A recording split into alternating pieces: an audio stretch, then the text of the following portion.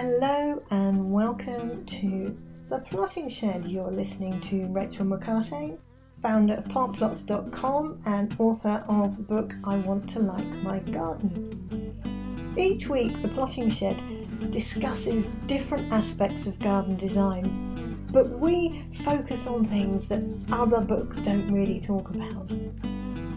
I hope you enjoy this podcast, and do please hit the subscribe now button so you don't miss another episode.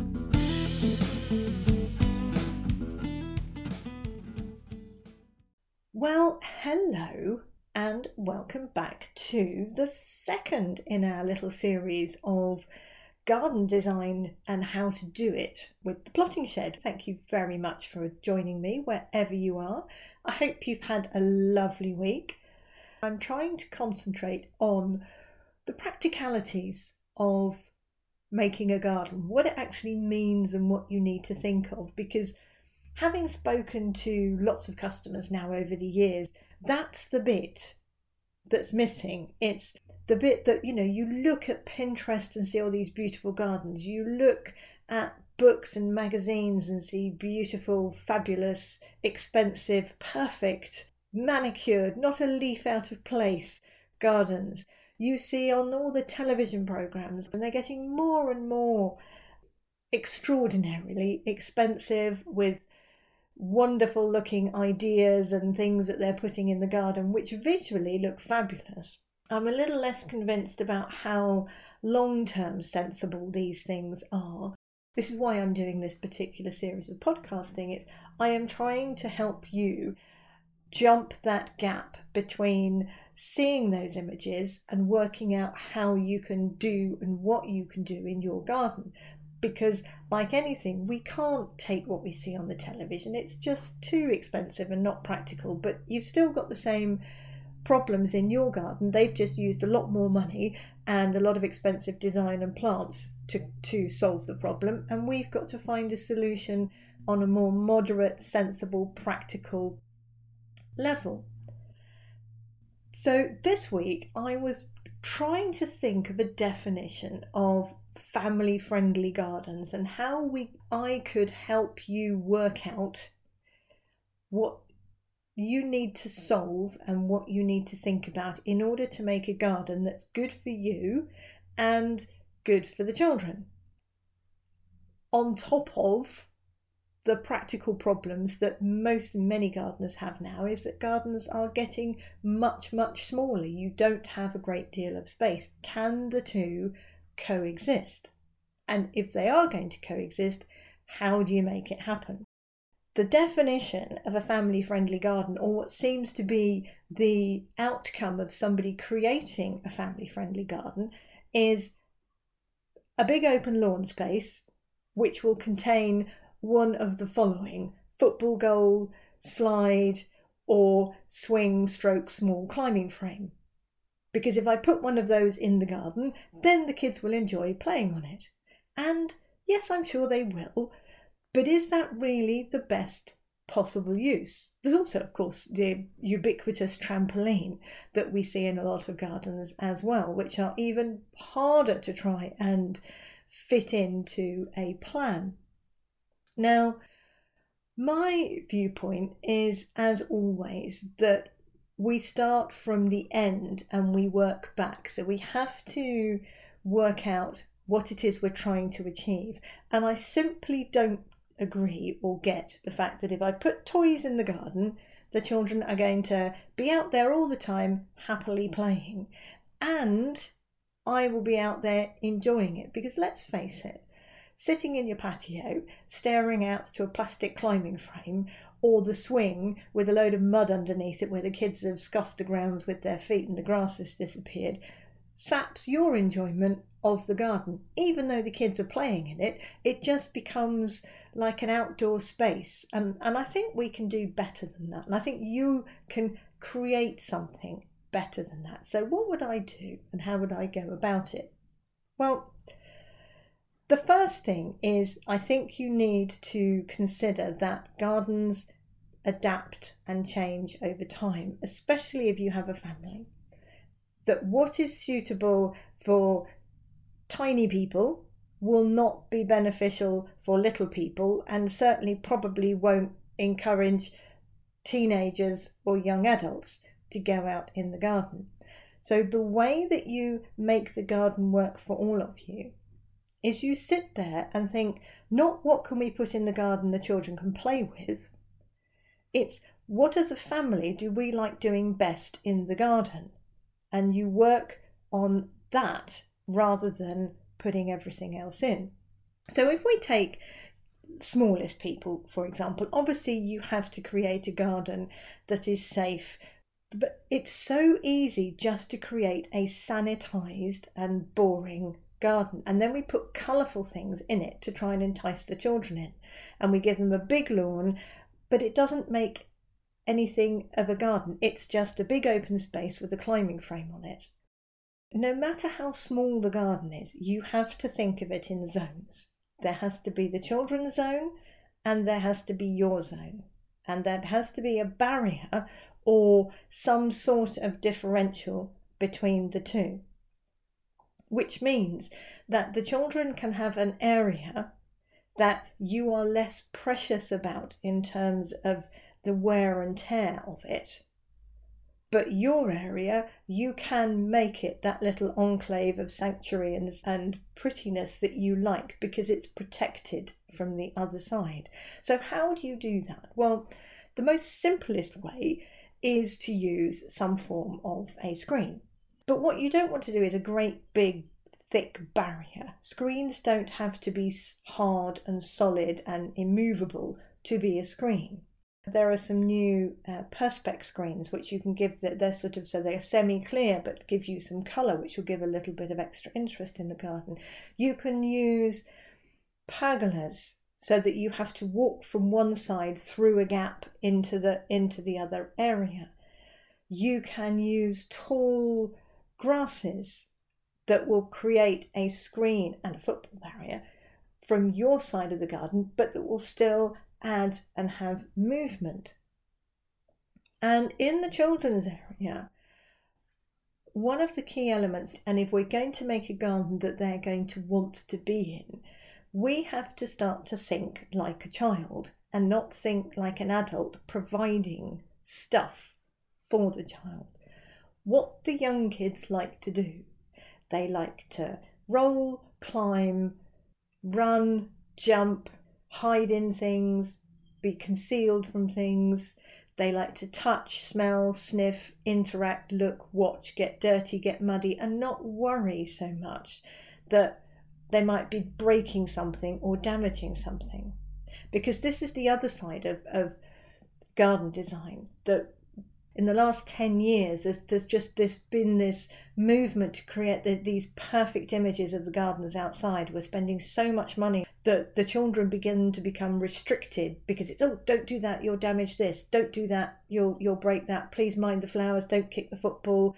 Don't hit the fence with the football. You know, we put all these barriers on, and all of a sudden the outside space that you have just becomes the same as the sitting room, and they're restricted in what they can do. So I think by zoning things off and giving yourself two areas or some form of a barrier to differentiate myself from one to the other, and let the other side be what the children might like. Now, I know you're thinking, yeah, well, climbing frames are great and slides are good fun. And yes, they are. But what I'm thinking is whether there is a way that you can be a little more inventive in order that we can create a better environment. For example, lawns. Now, lawns are lovely, and we spend a lot of time and care and attention on lawns. But I'm sure you know, if you've listened to me in the past, that lawns are a lot of work. They take a lot of maintenance. They aren't particularly environmentally friendly. And it's a sort of a historical throwback to have this pristine lawn. But you've got to ask yourself this: what do I need a pristine lawn for with the kids? Now, if you had a certain area that you allowed the grass to go a little more unkempt, or it was seeded with some daisies or some different colour flowers or some different grass seed heads, does the lawn also have to be flat? Can you not make little bumps and hummocks in this rough lawn, for example, that can put a plank on, that can be a little ramp for small children? They can drive, run their cars down the ramp. Or for bigger children, they can use a scooter to go down that little ramped area. If we have a slide, for example, and you had a shed or a sufficiently robust tree, why do we have to have a standalone slide? Could we not dovetail the two and find a way that the children can use the shed to get onto the slide to slide down? Now, it's a little more dangerous, but it also makes it a little more exciting. Can the slide be fixed to the tree so they have to climb the tree a little bit to get down the slide? It's not about how much money we're spending on putting things in the garden for the kids. It's how much enjoyment you think they will get from that.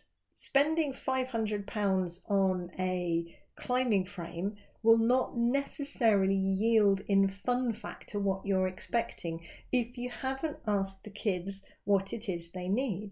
It may be that the cobbled together treehouse or slightly off the ground den that you can make them in that corner, made out of bits and bobs and recycled stuff, has more imaginative fun in it than the perfectly built wooden castle that they get. I designed a garden a couple of years ago for a customer who had a very long, narrow garden, and one of the things that she wanted to put in her garden was a mud kitchen. And I thought, what a brilliant idea. She'd got young children aged, I think, 4 and 6. And so she gave them a space in the garden specifically where they could make a mess. They could pour water onto the ground to create muddy puddles.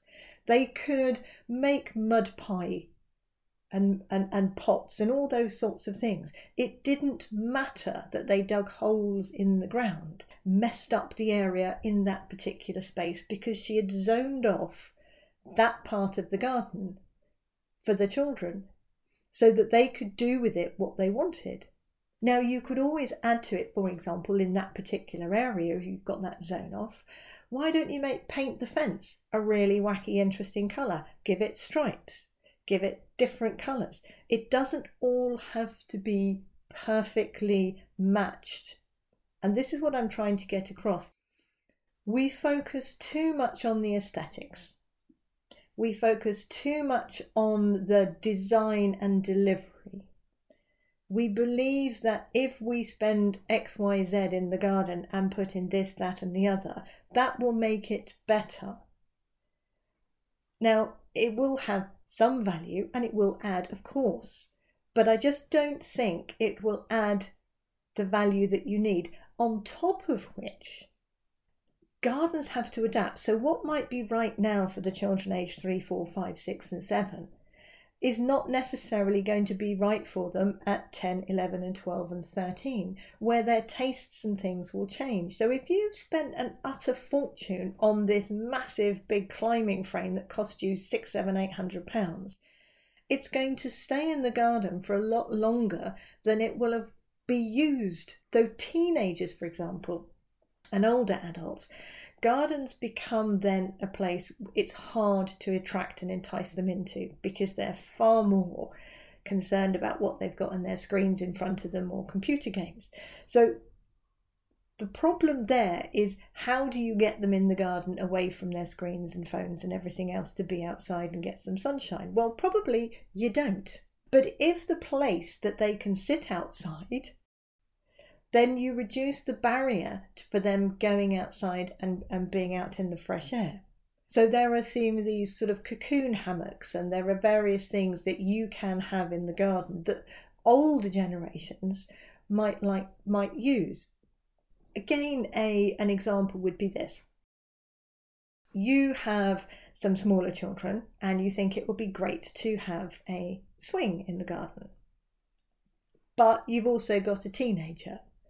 Why not invest in a nice swing seat, which you might find that the teenager will use, but the small person can also use? It might not be as big a swing, but it still swings.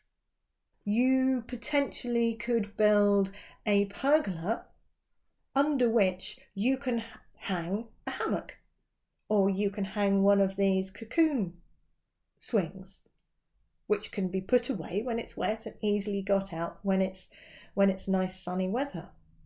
So again, the pergola will double up. It has a dual purpose, but you're not creating a purely child's piece of equipment. You're creating a piece of equipment and something that you can enjoy in the garden and that your young people can enjoy as well. Water is a big one. All kids love playing with water. The ability for you to have a water slide along the grass. It doesn't then matter that the lawn's not perfect. You can still put a water slide on a rough mown grass and the kids can go flying along and sliding. They will get all the fun and enjoyment out of that. When you're thinking about a family-friendly garden space, there are some key points that you need to consider. That it's not the equipment that you're putting in that will make it a fun place for the children to be in. Think of it being multi-purpose and dual function. Look at the minimum spend. Can you create a slide or the effect of a slide without having to buy one? Because then you've got to get rid of it. Big plastic children's toys in the garden are a bit of a pain because you can't store them anywhere. So would a slide along the grass be as effective as a conventional climb up the steps slide? Can the slide that you make have a ladder attached to the side of the shed and they step into the slide and slide down, but you can unhook the slide and put it away to give yourself some adult space when you need it? Make sure you zone off at one part of the garden, which is the nicest place you enjoy sitting. Screen it off. It gives you a little bit of protection. But also by screening it off, it means that the children can use their part of the garden without being completely under the gaze of mum and dad. Think like a child. What would you enjoy doing in the garden if you were 7 years old or 10 years old? And it's not just kicking a football about, because in a small garden, they can't kick a football about particularly brilliantly anyway, but maybe there is a different way that you can get a football kicked around, that you can get these sort of ones on the ropes and things like this. So you've just got to start thinking, maximising my lawn space is not going to maximise the children's play space if everything around the edge is something that will be damaged or the ball will go over the fence to next door. So if you can't do it and you're restricted by the confines of your garden anyway, ditch that approach as an idea and think, what could we do instead? Could there be ropes they can climb up instead of swing on because I haven't got swing space? Is there a den I can create? If I have a shed, is there a way that we could use part of the shed as a playhouse and part of it as the shed to put the lawnmower in, but we can make it somewhere the kids can hide away? So I think just being a little bit more imaginative and less precious about it being perfect, because the perfect family-friendly garden is one that the family enjoy together. It's not the one that looks perfectly like a family-friendly garden. It's a subtle difference, but it's quite an important one. Throw away that visual image of some expensive garden toy. Space to play Jenga in the garden with your family. Space to have a water pistol fight.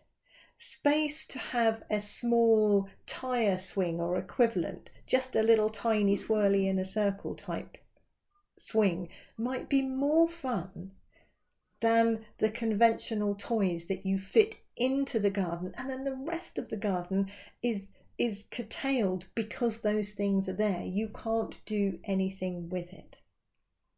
So in terms of planting, think of the 5 senses.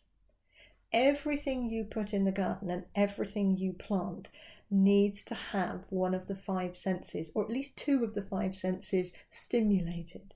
So think sound, think touch. If you touch a plant, does it release a scent? Can the children pick the flowers without you worrying about them too much, because they like doing that? Can they make petal pictures with these flowers? Do they attract the butterflies? Do they have bees? Is there somewhere you can attract dragonflies or moths? Can you get bats into the garden? All of these things will give the children interest. And don't forget, fairies live in the gardens as well. So if the children think there might be a fairy or something like this, they can make fairy corners. It's all about building imagination. And it's something I think as parents, because of the commercialization of the world around us, that we get duped into thinking, I've got to show how much I love my children by spending lots of money and providing stuff for them. And it just isn't the case. And I think if we bring it back down and you think like a child and think what you would have enjoyed doing in the garden that you weren't allowed to do, your children will probably still want to do the same sort of thing. And that, for me, will make it then a family-friendly garden. And so what if their bit is a bit untidy and a bit messy? As long as you can sit in your bit and it's got some nice plants and you can relax and you can enjoy that little bit of the space yourself, doesn't matter what's the other side of the barrier if the kids are having a great time, because they'll grow up and they'll move on, and then you can change that part of the garden to something that will suit you. So I hope this wasn't too much of a sort of a designer's rant on things, because I can't give you exact specifics. What I'm trying to do is to give you that confidence that you can just go, yeah, I don't have to be conventional anymore, because unconventional may be far, far better for my children, and we will enjoy the garden more together. And ultimately, that's what we're all after. Next week, we're going to talk about your first ever garden. If it's your first one, what do you do and how do you even think about it? And what do you start off doing when it's literally you are a complete novice and you've finally acquired an outside space all of your own? How exciting. So we're going to see about what we can do to get you off and start you in on the right footing so that you get a garden that you love. But in the meantime, do please subscribe to the Plotting Shed. Do have a look at the links on the show notes so you can go back onto my website. Do tell me what you think. I'd love to hear. Do drop me a line, rachel@plantplots.com, and I will see you all next week. Thank you very much for listening. Bye for now. Well, thank you for listening. You have been listening to Rachel McCartane of The Plotting Shed. If you've got any questions about this podcast, please email me, rachel@plantplots.com, or you visit the website. We've loads of different information on garden design and gardening advice, along with planting plans that you can download. You can look at the designs that we've created. So do take a look, and please do hit the subscribe now button so you don't miss another episode. You can also donate if you go onto the website plantplots.com. There's a little button there saying you can buy me a coffee. So all donations will be hugely appreciated. Thank you very much. Enjoy your week, enjoy your garden, take care and stay well.